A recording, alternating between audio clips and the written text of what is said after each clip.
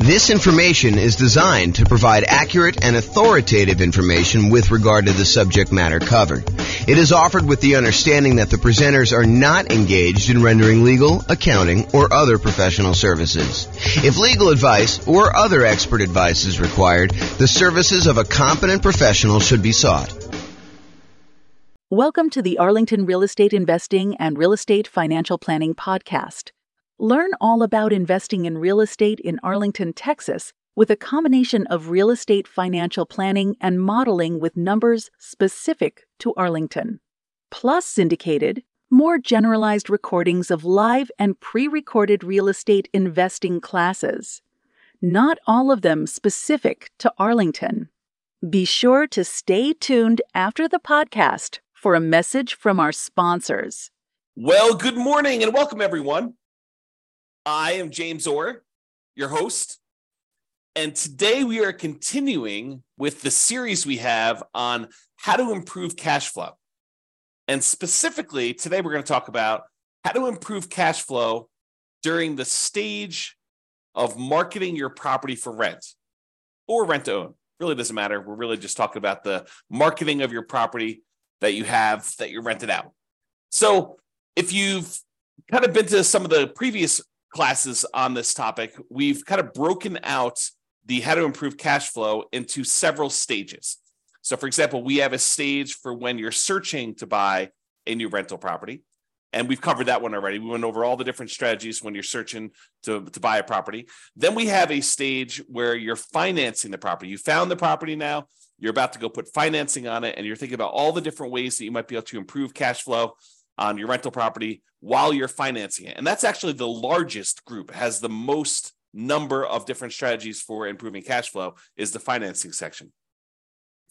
Then we've covered the section on how to improve cash flow when you're thinking about which real estate investing strategy to use, whether you're doing a lease option or doing house hacking or nomad or niching down to focus on a specific type of clientele or whatever you're doing there. And then we've covered this section on how to improve rental property cash flow when you improve the property, when you could do things to the property itself. Today, we're covering how to improve rental property cash flow when marketing the property. And then we have two other sections that we've yet to cover, and that is how to improve cash flow for properties that you already own, and then how do you improve cash flow on properties that you're currently renting out. So we'll cover those later on, but today we're focusing in on how to improve rental property cash flow when marketing the property. And honestly, this is going to be a relatively short class because there's really only 4 things that we can do when we're marketing the property to rent to make sure that we're optimizing the cash flow on it. And those are, number 1, make sure that you've optimized the marketing itself, which we'll talk about here in a little bit. Make sure that you maximize the exposure you're getting on your property. Make sure that you have like top-notch sales skills to be able to convert inquiries on your property into closed signed leases with tenants or tenant buyers. And then lastly, optimize the showings you have for when you're showing your tenants or potential tenant buyers the property itself. Okay, so let's start off, and there's really not that much to cover. I think a lot of these are going to be obvious, but I wanted to make sure we cover them so that we could be comprehensive because there's about 88 different strategies that we use in order to improve cash flow. Some of them are really obscure and a lot of people are not going to be thinking about them. And then some of them are really, really obvious in your face, but I want to tell you about them in case maybe they're not obvious to you, or maybe you've not thought about them, or maybe you are, you're about to rent your property or you're about to go buy another rental property and you're thinking about the different discrete stages and you're not thinking about these things in advance when you could be preparing for it. For example, maybe you need to do some prep into improving your sales skills, and you should do that early on so that you're not overwhelmed trying to close on a property and get the property marketed and rented and all that other stuff. And you're also thinking, man, I should probably learn how to, become a better salesperson to be able to, get the tenant or tenant buyer in this property converted into an actual signed lease and a profitable rental. So let's talk about this. So optimizing your marketing. And this is really about things like, do you have professional grade photos? I've taught classes before where I show the photos that some people are using on their rentals versus someone who has professional photos. And I ask them, this is actually the same property. the same model. Like I know sometimes we have these new construction neighborhoods, and you'll have like someone go in there with their old camera, on their telephone, on their cell phone, that looks like they've got like Vaseline smeared on the lens, and it's really small and very dark, and they don't even open the blinds, and all that sort of stuff. Versus someone who goes and they spend a little bit of money up front to get professional grade photos done one time at the beginning of their property life, when they're kind of like got their rental property and it's in the best shape it's going to be, and they kind of like get those photos and they can reuse those photos, and we compare them for the same exact model of a new construction type of house. One person kind of goes on the cheap, the other one goes and does professional grade photos. And I have people in the class tell me, which one of these would you call on? Which one would you want to rent out? And it's really, really obvious. And sometimes there's not that obvious, but for someone who does a really good job and gets these professional grade photos and gets these things done, they use the right lenses, the fisheye lens to kind of make things look bigger, and kind of you could see the whole room versus you're standing in the corner with your phone all the way back and trying to get that done. That doesn't show nearly as well. So, optimizing your marketing includes things like getting professional grade photos done. Maybe you decide it's worthwhile to get a 3D tour done.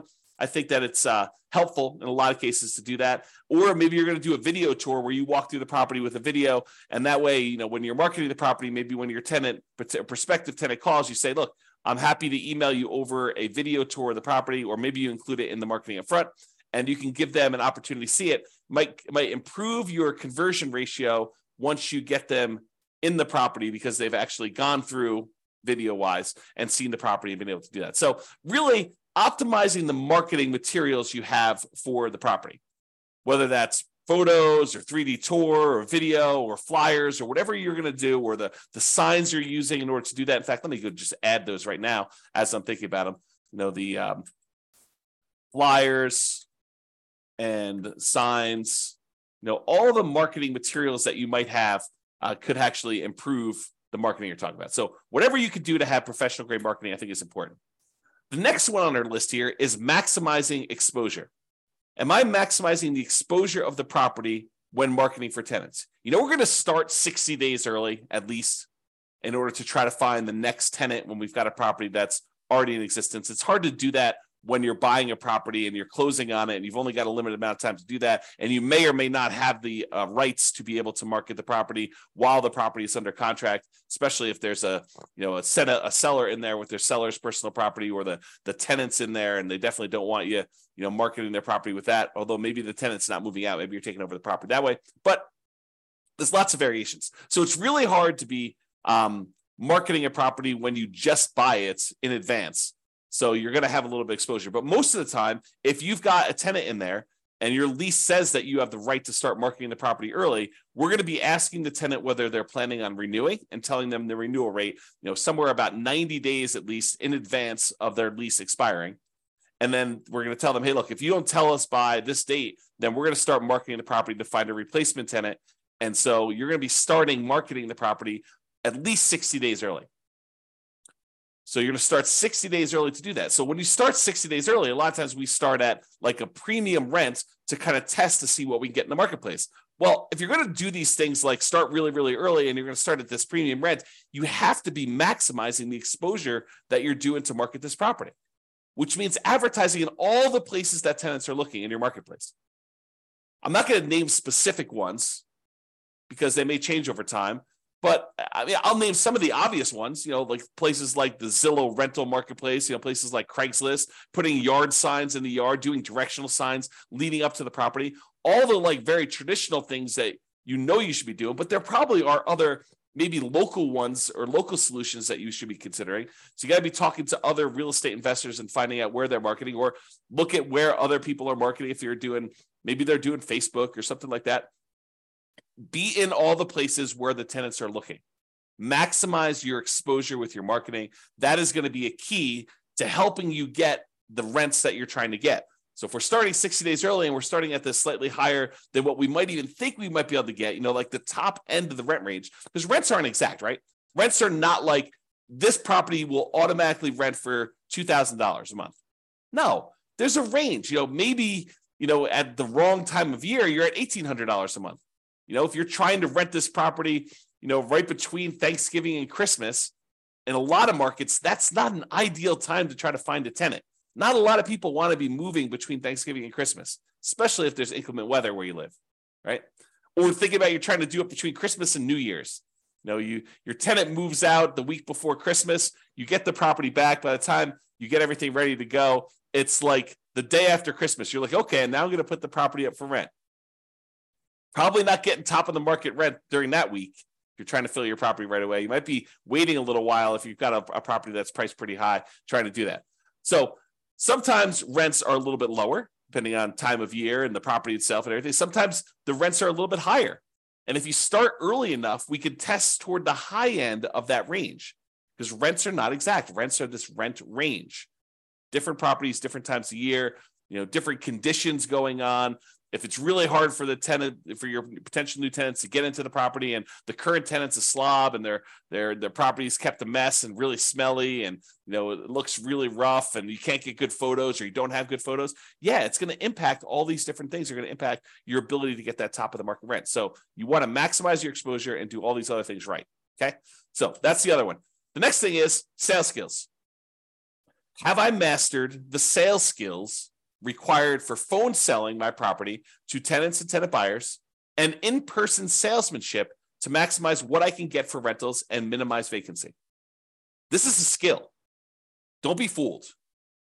It is a salesmanship skill. Salespeople have a slight advantage in this particular part of the investing, because you need to be good on the phone. You need to be able to ask the right questions, answer the questions, build rapport, build trust, demonstrate that you are going to be a good, responsive, reasonable landlord, landlady. So it's a sales skill type of thing. And if you don't have these sales skills, maybe you should hire this particular part out. Maybe you should hire a professional property manager who could do this, who has those skills. Or become a master at them yourself. Go study salesmanship. All the stuff that real estate agents use in order to improve their sales skills, those are the same types of materials you may want to study. Not because you're explicitly doing the exact same job, but it's similar type of kind of like skill, like the idea of going and building rapport and building trust with a potential buyer, or in this case, tenant, and what you're trying to kind of get them to feel comfortable buying and renting this property from you, depending on which one you're on. Okay. So mastering the skills for on the phone, and then also mastering the skills for when you're in person and you're showing someone around a property and you're answering questions and you're kind of transitioning, you're doing your closing to get them to fill out the paperwork, fill out an application, fill it out correctly, make sure that they're qualified, and make sure that they sign the lease so that you can kind of shepherd them through the whole process. This is a sales skill. Okay. And it will impact your ability to get top of the market rent, kind of like average rent, or below market rent, and whether you're going to minimize your vacancy or you're going to have a lot of vacancy. So it definitely impacts your ability to get great cash flow, to optimize cash flow on your property. And the last one is optimizing showings. Showing a unprepared property will result in subpar performance. You need to make sure that the property is appropriately prepared for showings. Is it well lit?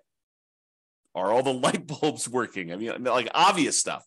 When you kind of like do the showings, do you open up all the blinds to get sunlight in so that someone doesn't come in and say, wow, this place is really dark?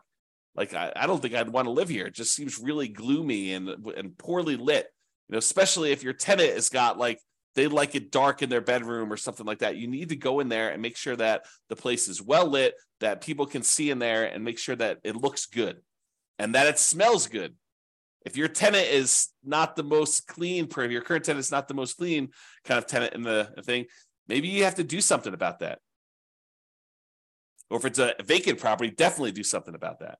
Make sure the property smells good. Make sure all the repairs are done on the property. You're setting the tone for the relationship you have with the tenant when you're showing them the property. If you're the type of landlord that has all these different deferred maintenance items that are left undone, that is signaling to the current prospective tenant or tenant buyer that that's the type of landlord you are and that things are not done, they're not repaired. So make sure that these things are done. Make sure that it's clean. Make sure that it's neat. Maybe reward your current tenant for helping you keep the property clean, neat, smelling good, well lit, and let you know if there's any repairs that need to be done so that you could do them before you do these showings so that you can get maximum rent. Okay, so those are the tips we got for improving cash flow when marketing your property. Remember, optimizing cash flow is really about maximizing the income we have on the property and minimizing the expenses. And when you're marketing a property, you're really helping with both. You're trying to get that very top of the edge, top of the rent range rent, and you're trying to minimize any vacancy you have by getting the property occupied in a reasonable amount of time. So you're really working for both ends when you're marketing your property. Minimizing your exposure, or maximizing your exposure, I should say, when marketing your property helps you maximize that income you could generate from your property. So it's really better to think about all these different stages for optimizing cash flow. Take a more holistic approach and optimize at various stages to make sure that you're getting the maximum rent through all the different parts of buying your rental property and getting it rented there. All right, so that's all I got for you. This has been James Orr. I hope you enjoyed this class and I hope you implement some of the strategies to improve your cash flow. That's all I got for you for now. Bye-bye for now. With home prices up, mortgage interest rates up, and rents up, but not quite enough to counteract the higher prices and interest rates, cash flow on rental properties in Arlington is harder than ever. Book a call with the Real Estate Financial Planner to apply our proprietary 88 strategies to improve cash flow on your rentals. See the show notes for a link to schedule your call and improve your cash flow today. If you're a real estate agent, lender, or professional in Arlington that wants to help our real estate investor listeners, consider reaching out to learn about collaboration opportunities with this podcast. We'd love to add more value to our listeners by having you assist our investors buy, sell, and finance their real estate investments. See the show notes to schedule a call to discuss collaboration opportunities.